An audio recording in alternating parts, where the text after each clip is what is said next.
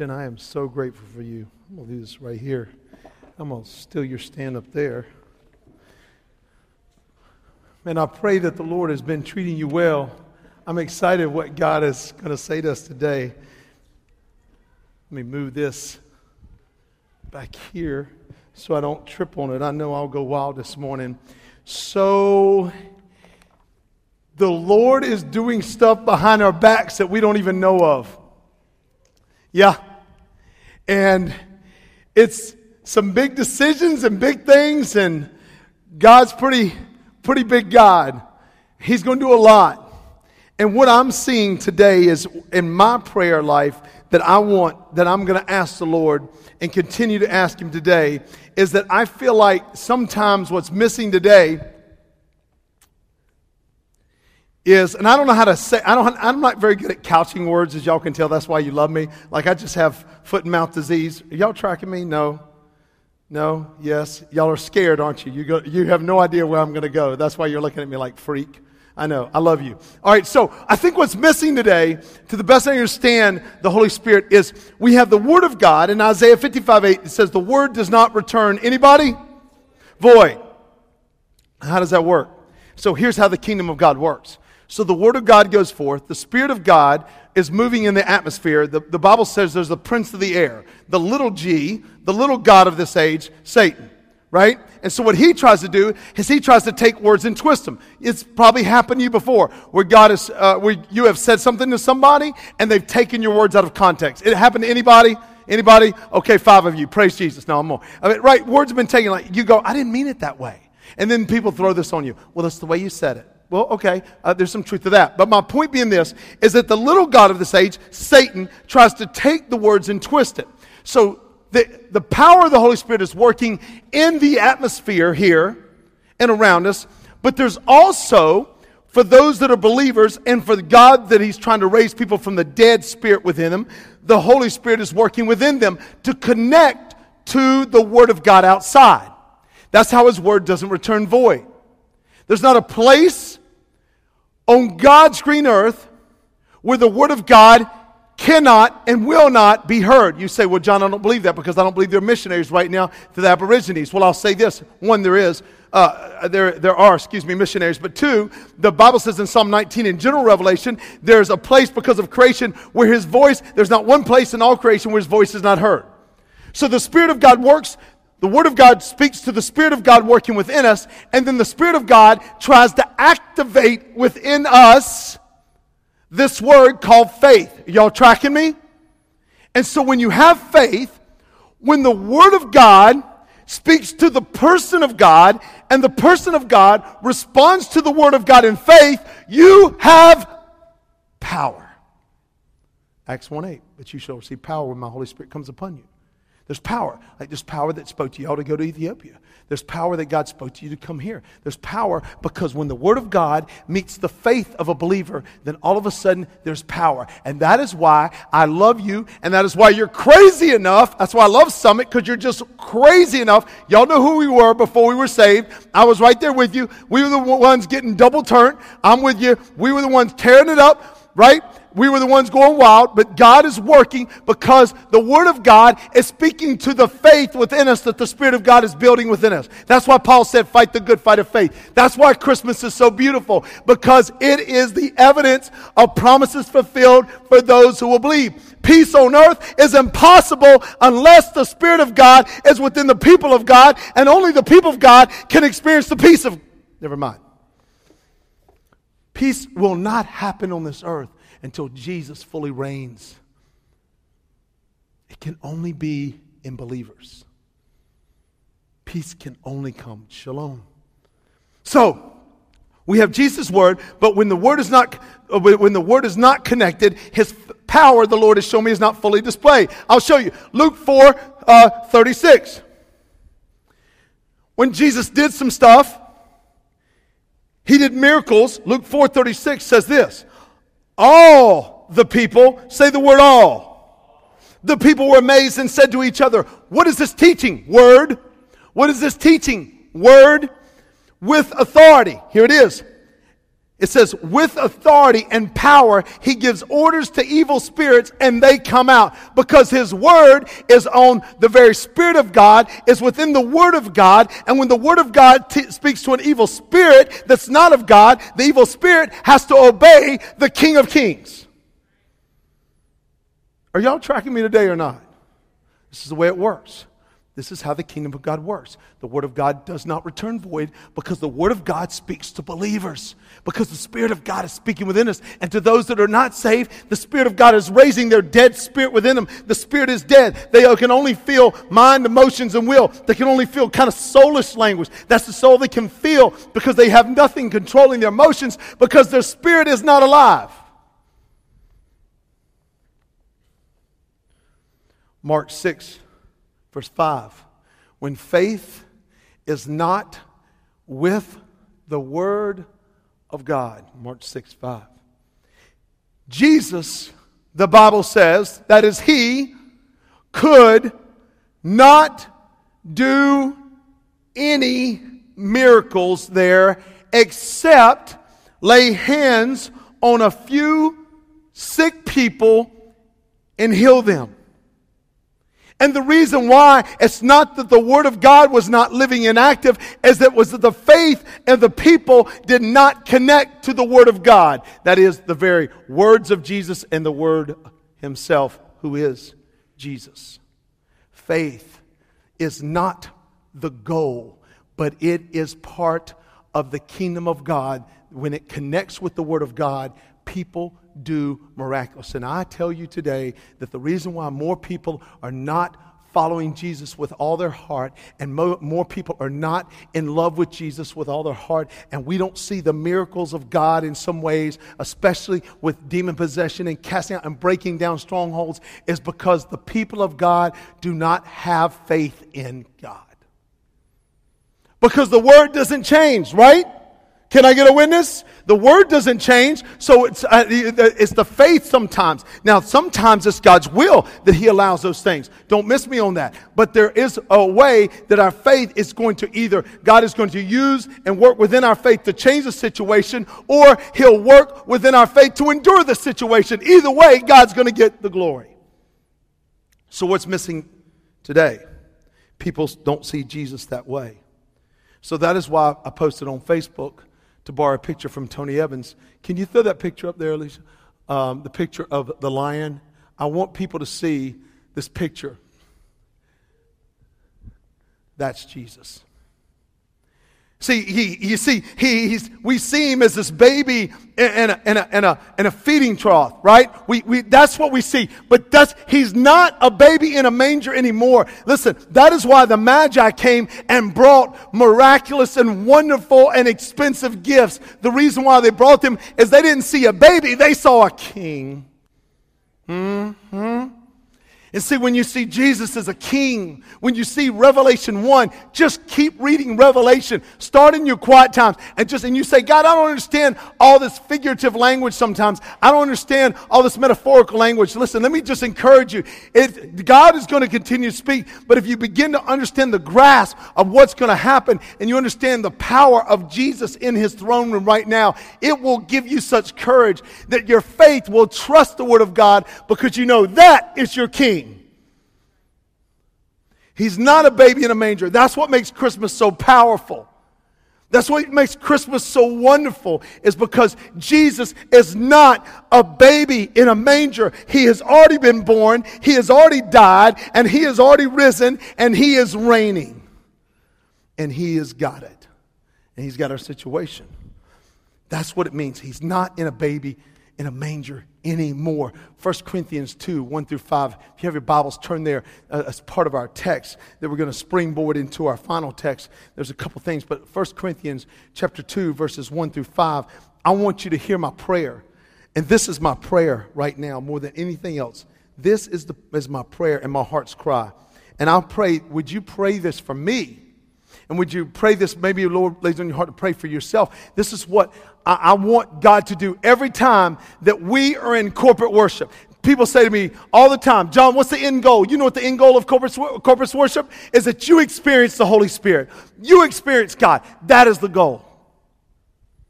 I want you to walk away from here saying, I got a word from God. I got the power of the Holy Spirit within me. God is telling me what I need to do. And my faith is encouraged to walk in it, because when my faith trusts the word of God, then something's going to change. Either I'm going to change or the circumstances around me are going to change, but something's going to change, because when God meets creation, something's going to die, people.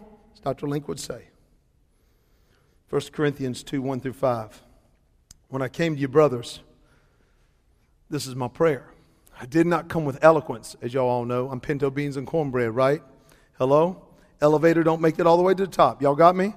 Work with me, people, today. You're Summit, right? We're Summit. I know some of y'all grew up in a church. If you said amen, you were going to burn, baby, burn, disco inferno. I promise you that will not happen here. When I came to you, brothers, I did not come with eloquence or superior wisdom, as I proclaimed to you the testimony about God. For I resolved to know nothing while I was with you, except Jesus Christ and Him crucified. I'm telling you, if you're at your job and you're with your grandbabies or with your family, or you're in your coaching or in your dorm room, or you're visiting extended family, I'm telling you, if you resolve nothing to know but Jesus Christ, that is, I'm not saying theology is not important. I'm not saying discipleship is not important. I'm saying at the end of the day is to be and know and love Jesus with every fiber of our being. That is our end goal, and our end goal will glorify the Lord so much that He will give us everything else we need according to His riches and glory. For I resolved to know nothing while I was with you except Jesus Christ and Him crucified. I came to you in weakness and in fear. I am afraid sometimes preaching, family. One, because, man, when you think about where I'm at right now, I want you to think about where I'm at. When I have to preach, the Spirit of God is speaking so powerfully to me, it's scary. Because all I can see is my sins. The closer you get to the Lord, the more you see, I shouldn't be here, Lord. But what's beautiful is that God says, if you look to yourself, you will never step forward. But if you look to me, you will walk on water. And see, that's the way the Lord works. So we just step out, not worrying about our sins, because Jesus has already covered our sins. Nobody in this room, nobody is qualified. But when the King of Kings says, come, we who are unqualified follow the one who is qualified, and we'll never be disqualified. Never mind. Man, thank you, Kevin. You were amen to me today. You done got me rolling, brother. I just need a Twinkie. God, if I get a little more sugar, I might pass out. Some of y'all be like, yeah, we're going to go eat soon. Thank you, glory Jesus. I came to you in weakness and in fear and with much trembling. That's how I feel sometimes when I'm up here. Just because, listen, God, I'm saved. I'm saved. But James 3 says I have a stricter judgment. Like the discipline on my life is greater if I'm jacked up. The discipline on my life is greater. And God wants to pour that in you. He wants y'all and us to stand up. You say, but John, I'm not a preacher. Listen, the same Spirit of God that lives in Mother Teresa, that lives in Billy Graham, lives in us. And if it's the same Spirit that raised Jesus from the dead, I know can raise me from any dead situation. And I'm not saying that my cancer will be healed, or that I'm not saying that my pains will be healed. I'm not saying that my sufferings will be healed. But I tell you what I do know, that the Lion of the tribe of Judah will drive me through that suffering, and through the valley of the shadow of death, I will come out with glory to the King. That I know. So either way, if the circumstances try to overtake me, they can't overtake my King. So one way or another, God's going to win. Yeah, now we wooing. God, y'all getting, whoo. That got me going. My message and preaching were not with wise and persuasive words, but with a demonstration of the Spirit and of what? But with a demonstration of the Spirit and of what?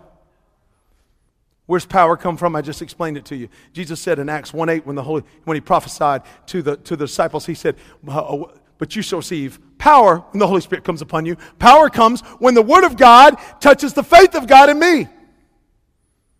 Think about the woman who came up and touched the edge of Jesus' cloak when she was bleeding because she believed. Jesus said, I felt power go out from me. I mean, come on. This is the kingdom of God. It's not rocket science language. It's pretty easy. And that's why we're constantly saying Jesus is faithful when we are faithless. So just go ahead and ask Jesus to increase your faith. What that really means is make me trust you more, Jesus. Make me trust you more. My message and preaching were not with wise and persuasive words, but with a demonstration of the Spirit's power. Verse 5, here's why we landed. So that your faith might not rest on man's wisdom, my wisdom, which is nothing, but on God's power.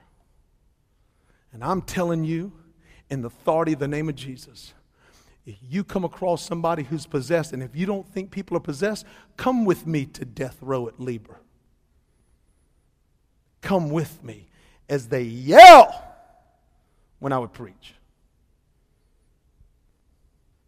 Come with me as we're locked in the cage with them. No guards. And I'm telling you that the Spirit of God will work so mightily within us that there's not a demon in hell that will not shudder. As Charles Spurgeon even talked about this, some of y'all said, atheism to him absolutely blew his mind. Atheism just blew his mind because atheism says there is no what? Atheism says what? Okay, but here's what's interesting. It blew Charles Spurgeon's mind, who was probably, it was a mega church pastor there in the 1800s there. And here's a guy, the London Temple, huge. Here's my point. The point is it blew his mind because even the Word of God says, even the demons believe in. Woo! If the demons believe in tremble, who is an atheist?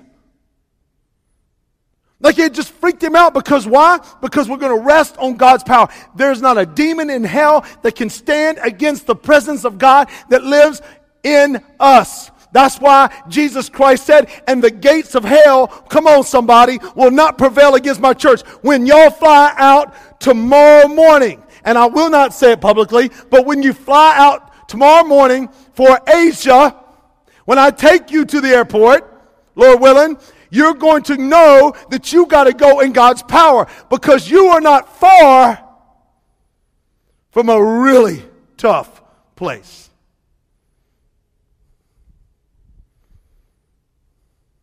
Power. That's the baby that came. Because when power comes, God can do something. All right, think about this song. How many of y'all are, come on now somebody, is this pretty good or no? You getting anything? All right, so faith has got to increase today, and that's what we're going to pray for. Now listen, all right, for some of you in the room that are with me, come on, talk to me, people, with disco ball. Come on. Come on. Burn, baby, burn, disco inferno. Come on. You were John Travolta. Don't lie. Some of y'all don't even know what I'm talking about. You don't even know what it is. Y'all don't even understand. Y'all think y'all are being cool now when you unbutton your shirt down to here and let out all the hair. But you don't understand. Back in the 70s now, people, you see a night fever. Come on, Mr. Bee Gees. I'm just saying somebody, y'all don't even know what I'm talking about. My wife, I think my mother-in-law and my wife saw the Bee Gees in concert. Is that correct? I think that's right. I'm just saying, I told Lynette, don't tell anybody you saw that. That's not very manly. Just don't even say those terms. But what I'm trying to say is that back in the 70s, there was a group called Queen. Some of y'all got a little excited there. Y'all just had a flashback. We might have some deliverance up here or something for a moment now. Some of y'all went way back. Y'all like, oh, I remember that dance in middle school. He was so cute. I just want to tell you, can I pull out that yearbook right now? If you saw his picture right now, you'd thank God for that unanswered prayer. Lord, please let me date him. God said no, and you're thankful right now. Because if you looked at him, you'd say, oh no. Well, anyway, my point being this is that there was a guy, I just about went there. There was a guy, there was the lead singer, Queen. Now, Freddie Mercury. That's not his real name. He changed his name because Freddie was born in the British Isles and outside of India, and then spent some time in India. And when he was a teenager, he moved to England, right? Because you're a big guitarist. I'm sure you love Queen. Some of y'all don't even know who Queen is, but you probably know some of their songs. We are the Man, don't get too excited about the champions, right? We are the champions. Yeah. I mean, all we got to go is doom, doom, doom, doom. Never mind. All right, so Freddie Mercury, and so all of a sudden, he writes a psalm, and he comes out of a pretty desperate place. Y'all know that he died of a complication of what? AIDS. Like pneumonia hit him, died of complication of AIDS. Freddie was a guy had a major voice. He was artistic when he was young. You can read some biographies about him. I looked at some stuff. It's pretty interesting. But the thing about Freddie Mercury is he wrote a song. He wrote a song back in 1976. He wrote a song that was appeared on the album A Day at the Races, and it was in the compilation of his greatest hits. And this song was Somebody to Love. Now, you might not know the song, but I guarantee your heart has cried that you want somebody to, come on. You know you've looked at some people and went, do you smell what Jesus is cooking? For a brief moment, you believed in Cupid. My point being is he wrote a song, and this song says stuff like this. This is part of his lyrics. He said, each morning I get up and die a little. Can barely stand on my feet. Take a look in the mirror and cry, Lord, what are you doing to me? This isn't the lyrics in his song. I've spent all my years in believing you, but I just can't get no relief, Lord. Can anybody find me somebody to love? Can anybody find me somebody to love? And Freddie Mercury was so ripped with that idea, so torn up about that idea, that he would be calling out, and it's collision in his heart. He says, I've got no feel, which is very important for an artist. I've got no rhythm, very important for an artist. He would say in another verse, I just keep losing my beat. I'm okay. I'm all right. Notice he's trying to build himself up. I ain't going to face no defeat. I just got to get out of this prison cell. One day, I'm going to be free, Lord. Oh, somebody, anybody, can somebody find me somebody to love? And he was ripped with that idea and torn up with that idea to the point that he was looking for love in all these other places, to the point that that he died of AIDS because instead of looking to the giver, he was looking at the gifts. And so he was ripped by it. And yet the powerful way he could sing that, then you've had other people like Glee. If you watch that, okay. So some of you are like, that's my favorite show, John. Well, let's talk. All right, so I'm kidding. But then some of you in here, like my family, there's some in my family, they like The Voice. They like The Voice.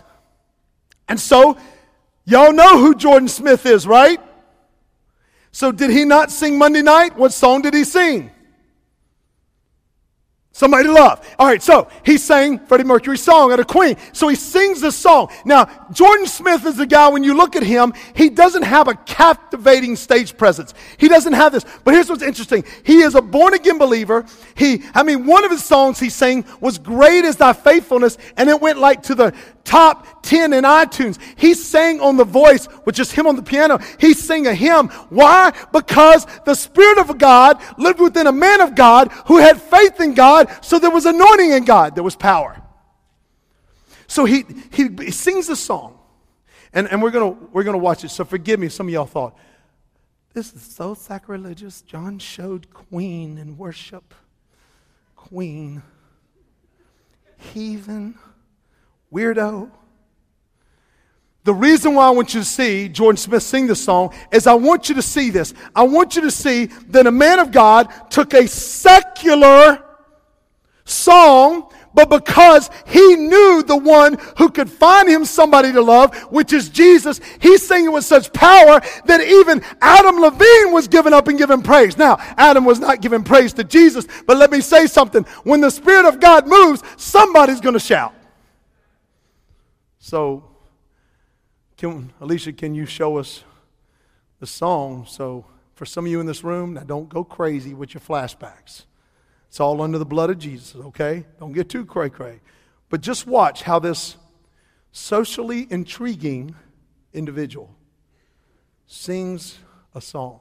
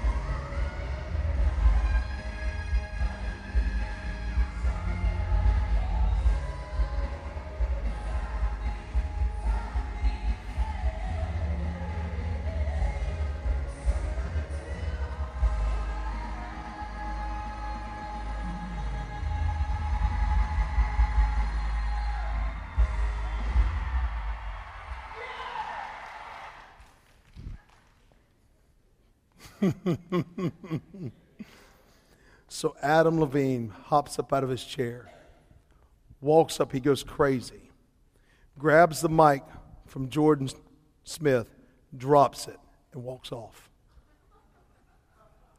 And so it's a live show, and the crowd is going absolutely crazy. They can't stop the crowd. And he finally gets them to shut up. He's like, calm down. And he finally says, we've got 10 seconds, it's live, we're going off the air.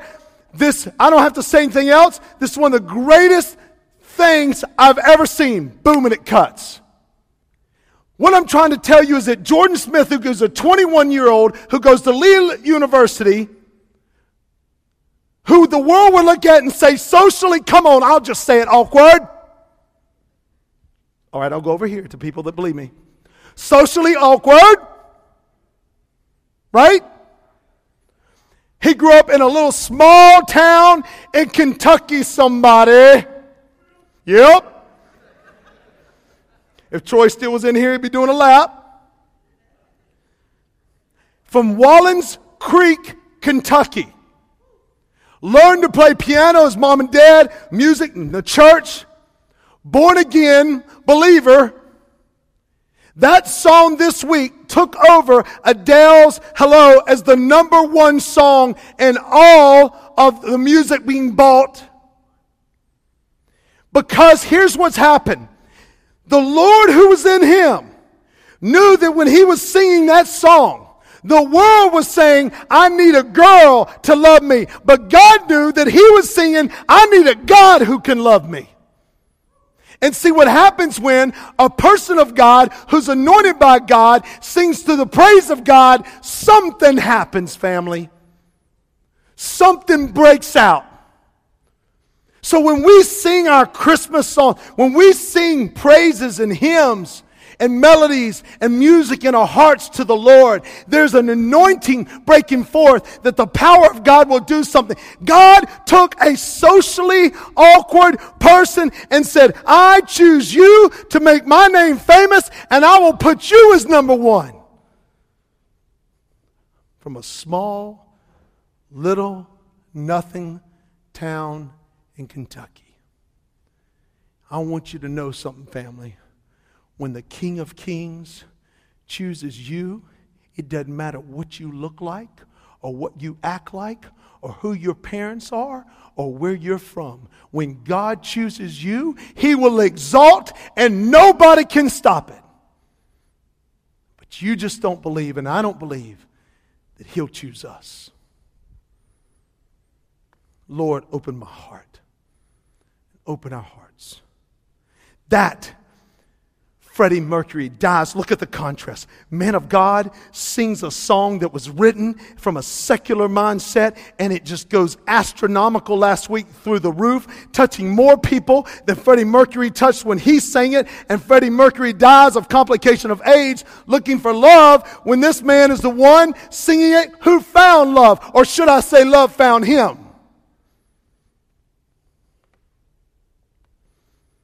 In the middle of this beautiful Bible, creation and fall, Genesis 3, and the rest of the Tanakh, right, the Old Testament, the rest of the Torah, the rest of the historical books, the rest of the prophets, talk about a Messiah that's coming from the Genesis 3:15 that says the seed in Eve will crush the head of the serpent, and there's a Messiah coming. And one day, we who feel like we are in exile, just like probably Jordan felt growing up, going to Lee University in a small town, they're in the choir there, and there's a 21-year-old that nobody knew, that all of a sudden God is going to use. All of a sudden God is showing right now, in the land of the largeness, I will crush the serpent's head.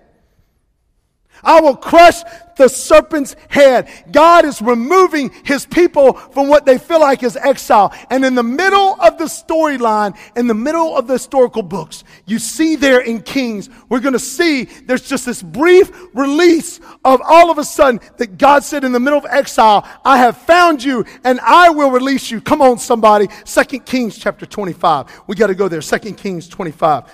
Turn there in your Bibles. 2 Kings 25, it's in the Old Testament. Genesis, Exodus, Leviticus, Numbers, Deuteronomy, Joshua, Judges, Ruth. First and second what?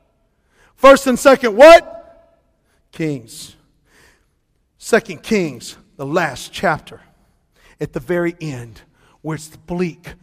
Judah has been taken away. They're in Babylon. They've been in Babylon for years. Is there a God? I'm lonely. Let me put it in your world. I'm lonely. Is God going to hear me? I'm hurting. Is God going to hear me? I don't know what to do next. God, are you going to hear me? Lord, I need you to show me. I need somebody to love. God, are you going to show me? In the middle of what we might think is exile, we can rejoice because the King of Kings knows exactly where we are. Come on. Verse 27. Oh, this is so beautiful. Thank you, Stephen Dempster, for bringing this to light through the Holy Spirit. On the 27th day of the 12th month of the 37th year of the exile. 37th year of exile. 37 years of brokenness and Jerusalem walls torn down and temple destroyed and the people of God living in a land that's strange to them. Come on, we live sometimes in a land that's strange to us. Come on, coaches, you know what I'm talking about. In coaching world where everybody cusses to get ahead and everybody's got to be prideful to get ahead. To be a Christian in that environment is very difficult because it's like living in the land of the unknown. It's like exile. But here's what happens. Look here in the 37th year of exile of Judah's king Jehoiakim. In the year Evil Merodach became king of Babylon. In the year Evil Merodach became king of Babylon, he pardoned King Jehoiakim of Judah and released him from prison. Verse 28.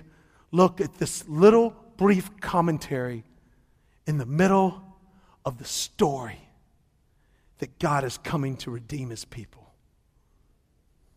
He spoke kindly to him and set his throne over the thrones of the kings who were with him in Babylon. So Jehoiakim changed his prison clothes, and he dined regularly in the presence of the king of Babylon for the rest of his life. He was restored to a level of kingship, because just when we're in exile and we feel like all hope is gone, there is a God who sees. For the rest of his life, as for his allowance, a regular allowance was given to him by the king, a portion for each day for the rest of his life. In the middle of this story, that's all the Bible is a story of redemption. And he's telling us in the middle of it, in exile, in a place of brokenness, God knows your name. And now we get to see who the deliverer will be. Matthew chapter 1. Matthew chapter 1. Let's look at that passage. Matthew chapter 1, verses 19 through 21. Joseph finds out Mary's pregnant. He wants to secretly divorce her because he was a righteous man and did not want to shame her, though he had every right to. But because people of God always give the mercy of God. Come on, somebody. You didn't hear what I just said. I just gave you a little nugget. People of God always give the mercy of God. Verse 19. So her husband Joseph, being a righteous man and not wanting to disgrace her publicly, decided to divorce her secretly. But after he considered these things, an angel, isn't that interesting? He considered them. The Lord knows our hearts.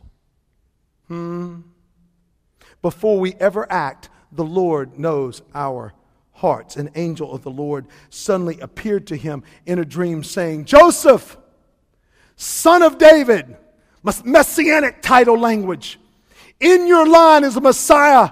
Joseph, in your line is a Messiah, the house of David, which in Old Testament language referred to the temple of God. Let me just give you a note, people. Davidic dynasty, King David, son of God language, the son of God, the house of David was recognized as equal to the temple of God. That's why Jesus said, if you destroy this temple in I ain't talking.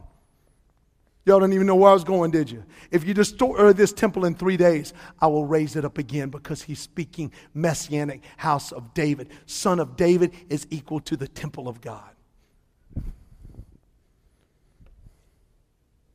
But after you consider these things, the angel of the Lord suddenly appeared to him in a dream, saying, Joseph, son of David, don't be afraid to take Mary as your wife, because what has been conceived in her is by the Holy Spirit. She will give birth to a son, and you are to name him Yeshua, because he will save the people from their sins. Let's read that again. Because Jesus, Yeshua, will save people from their sins. The deliverer is coming. The king is coming. Behold, the king, the Lamb of God, the Lion of the tribe of Judah, that we see all in Revelation right here. And he will save the people from their sins. No longer will we stay in exile away from God, but we will be ushered into the presence of God.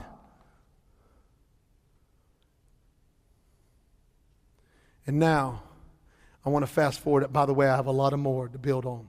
I got so much more I want to take you on this journey. But I'm going to end with this. I want you to understand this. 2 Corinthians chapter 1. 2 Corinthians chapter 1. This is where we land. 2 Corinthians chapter 1. Verses 15 through 20. And here's what I want to propose to you today. just as I showed you the example of Jordan Smith, just as I showed you that even no matter, regardless of where you are, God has a divine plan. If you're in good times or bad times, or you're hurting, whatever else, there's a bigger plan. Let me just say, and I wasn't going to say this, but I'm going to say it. And you know what? Coach Chowell, I love you and Somaz, but I'm going to say it. If you don't mind, please forgive me, but I'm going to say it. 4 weeks ago, did I not speak a prophetic word to both of you? Remember that Somaz on the front lawn? My house? And so, the Lord is good. Come on, somebody. Is he good? Or let me put it this way. Can he be good? I'm going to show you today how he can be good to you. I'm going to show you. I love y'all. And I'm hoping that this will give you an answer.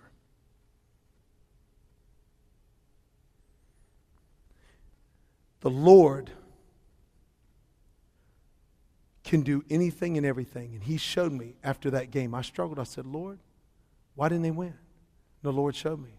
He said, John, here's what your problem is. You think that when I tell you that they're going to win, that they're going to win in your time. But they will win in my time. And my time is always, if you're faithful over little, you're faithful over what? Come on, talk to me. This is kingdom. I'm trying to teach you kingdom of God economy, people. I'm trying to teach you kingdom of God language. Why do you think I started preaching to 8 people? And 3 were football players. I said, come hear me or die. True story. Why do you think God has allowed it to grow to this? Why do you think last week we had almost 800 people? Why? If I'm not faithful over little, I'm not going to be faithful over what? That's the kingdom of God. So when you say, if you're faithful over God when you're single, then you will be faithful. So what I'm trying to say is that the Lord knows your heart and that he loves you. And you're not going to go wrong.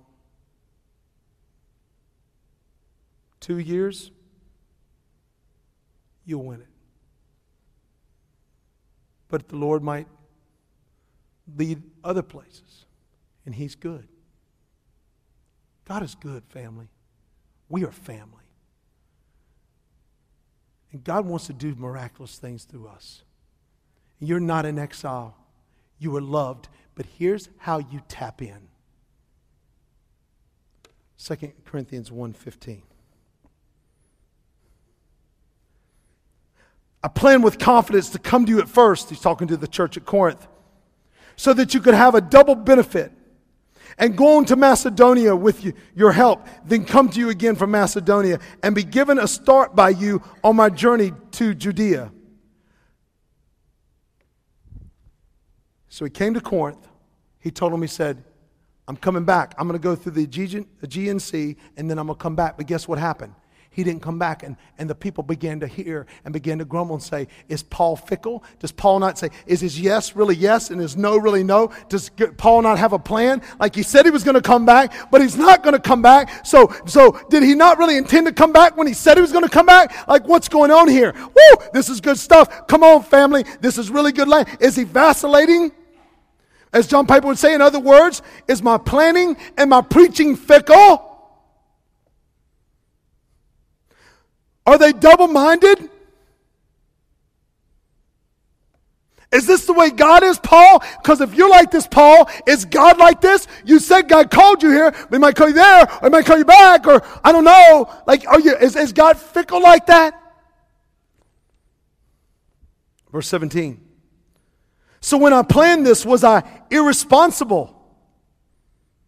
Something happened that changed the mind of Paul. As John Piper would say. And the rumors, he said, started to circulate that Paul's heart was divided. Is Paul's heart both yes and no towards the Corinthians? Verse 17, so when I planned this, was I irresponsible? Or what I plan, do I plan in a purely human way? So that I say yes, yes, and no, no, simultaneously? In other words, am I going to say yes? Then when I really think about it, am I going to say no? Or am I going to tell you no? And then when I think about it, am I going to say yes? Like, am I vacillating in this? And then Paul, as John Piper would say, begins to argue that Paul shows why his life is yes to the Corinthians. Now this has everything to do with Christmas. He's saying my yes never changes because God has spoken, as John Piper would say, his final, decisive yes to them in Christ. Let's keep reading. Verse 18, as God is faithful, our message to you is not yes and no. And the reason why our message is not yes and no, verse 19, look at what it says here. For the Son of God, Jesus Christ, who was preached among you by us, that is, and he's going to explain, that's why you have the elongated dash there, by me and Silvanus and Timothy, did not become yes and no. On the contrary, a final yes has come in him. And who is the in him? Who is him?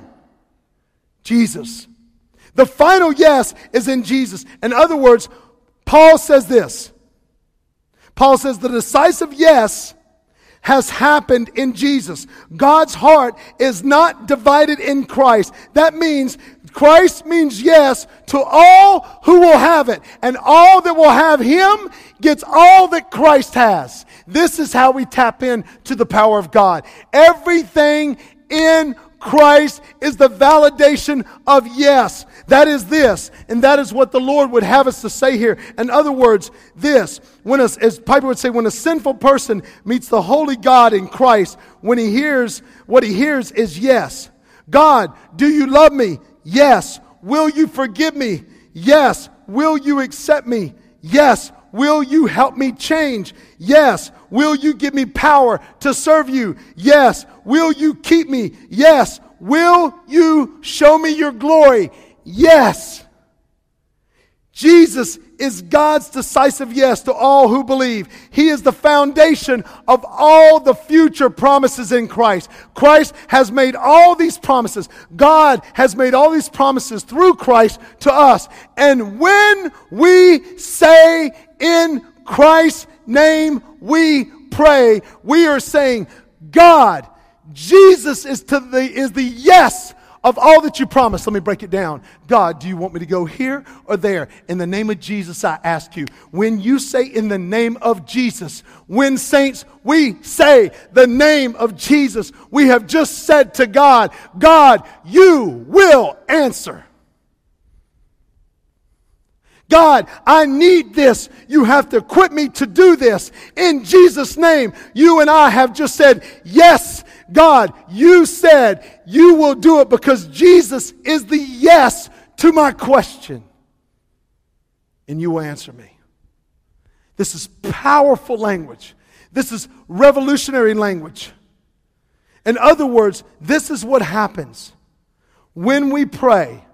When we pray, we tap in. We tap in to the promises of God. This is prayer language, verse 20. For every one of God's promises is yes in Him. That is Jesus. Every one of God's promises is yes in Jesus. In Him. Therefore, the Amen is also spoken through Him by us for God's glory. Now, have you ever wondered why we say Amen at the end of our prayers? You ever wonder why we all say, and God's people said what? Why do we say amen? Why is that become a historical church tradition? The answer is right here. Therefore, because John Piper say, because of Christ, we say amen to God in our prayers to show that God gets the glory for the future grace that we're counting on. In other words, amen back in the Old Testament means this. It breaks down like in the New Testament, amen is the actual Greek word in the Greek Testament. But if you look at it from the Old Testament, it means I affirm, I agree. So here's what's happening. When we say, God, do you want me to go here? Do you want me to go there? What would you have me to say to my grandchildren? Do you want me to stay in this job? How can I witness? How can I love? God, in Jesus' name I ask you, when you and I say amen, we're saying yes to whatever way God answers. Oh, you didn't hear me. You didn't hear me. If you say, God, Do I stay in coaching or not? In Jesus' name, amen. When you said amen, you just said, yes, I affirm that Jesus is going to give me the answer. And whatever answer He gives me, I say yes. I struggle to say amen because there's sometimes I don't want to say amen because I don't like God's answer. I don't like His answer. But this is what I know. If I trust His answer will take me through the circumstance that I need to get through so that God will get the glory. But if I don't follow His answer, I'm still going to go through the circumstance and it's going to be much worse because I'm not going to be obeying the one who can see me through it. That is why we say amen.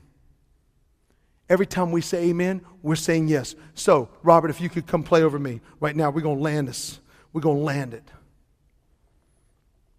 Jesus Christ came and has captured us and rescued us from the exile of sin, family.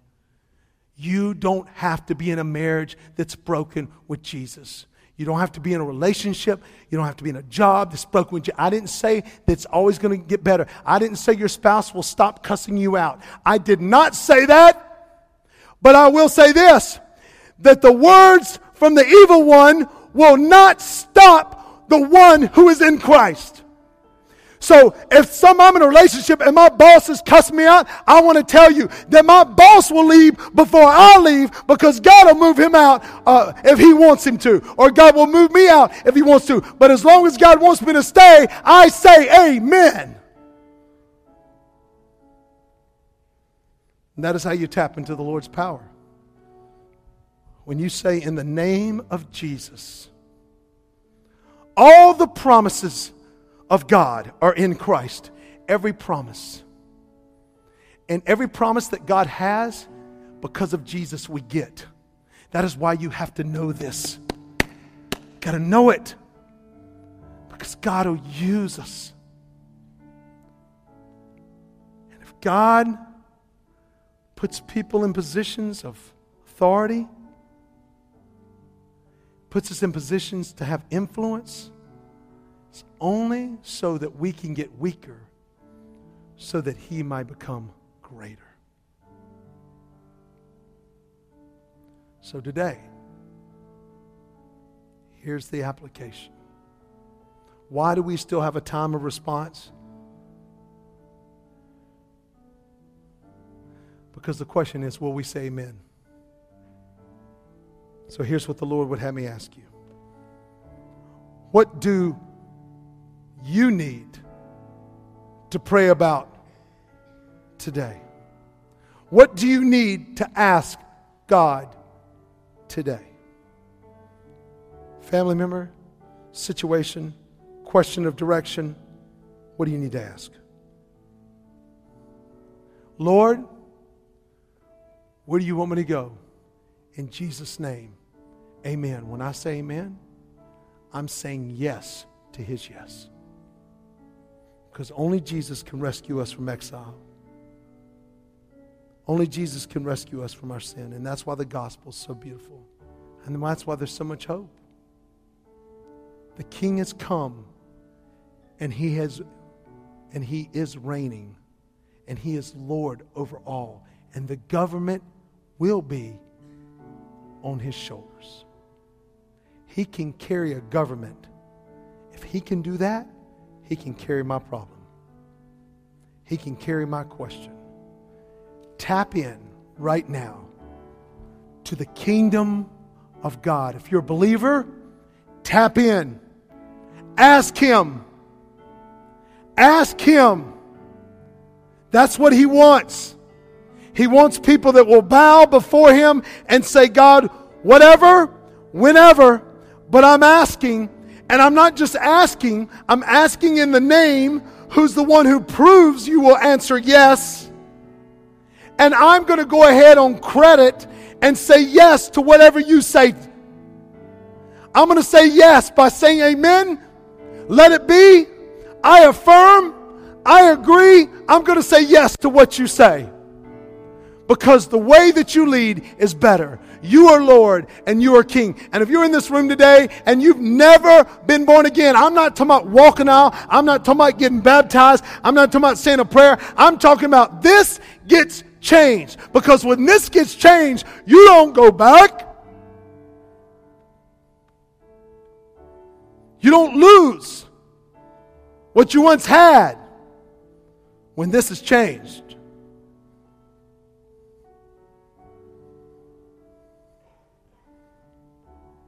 That's why you can't lose your salvation. We might get carnal, and we might get crazy, but we never run out of His love. What do you want to ask the Lord today? Salvation, Jesus did it. Direction, Jesus did it. Guidance and strength, Jesus did it. You need to trust Him more, Jesus did it. You need more faith, Jesus did it. You need more hope, Jesus did it. You need someone to just sit with you, Jesus did it. You need someone to love you, Jesus did it. You tired of being lonely, Jesus did it. You tired of hurting, Jesus did it. You tired of being weak, Jesus did it. You tired of being broken, Jesus did it. I just want you to know there's one who can do it, and His name is Jesus. Father, we come to you today and we believe that you're going to make it right and you can do anything you want. So right now we call upon you. Right now we lift our eyes up to you, and anybody wants to come and just bow the knee and bend the knee and bring glory and honor to you, Lord, you come and do what you need to do. We love you, Lord, and we trust you. In Jesus' name, we say today, amen, over marriages, over direction, over healing, over guidance, over everything that's happened. We say, amen, let it be. We affirm your will, Lord, and we don't walk as people blind and groping in the dark. We have a lamp unto our feet and a light unto our path. And we know that is the name of Jesus Christ, and you're not going to leave us and you're not going to forsake us. So right now, we call upon the name of Jesus. You will save, you will heal, you'll restore, you'll bring blessings. God, let the people of God call on the greatness of God for the glory of God by falling on their face in front of God. That is our prayer today. We love you and trust you, and I'm going to just say right now, I'm going to praise you on credit. Right now, I'm going to say amen, because your yes is better than anything I can do. So we bring glory and honor to you, and we praise and worship you, and we love you, and we say amen and amen and amen.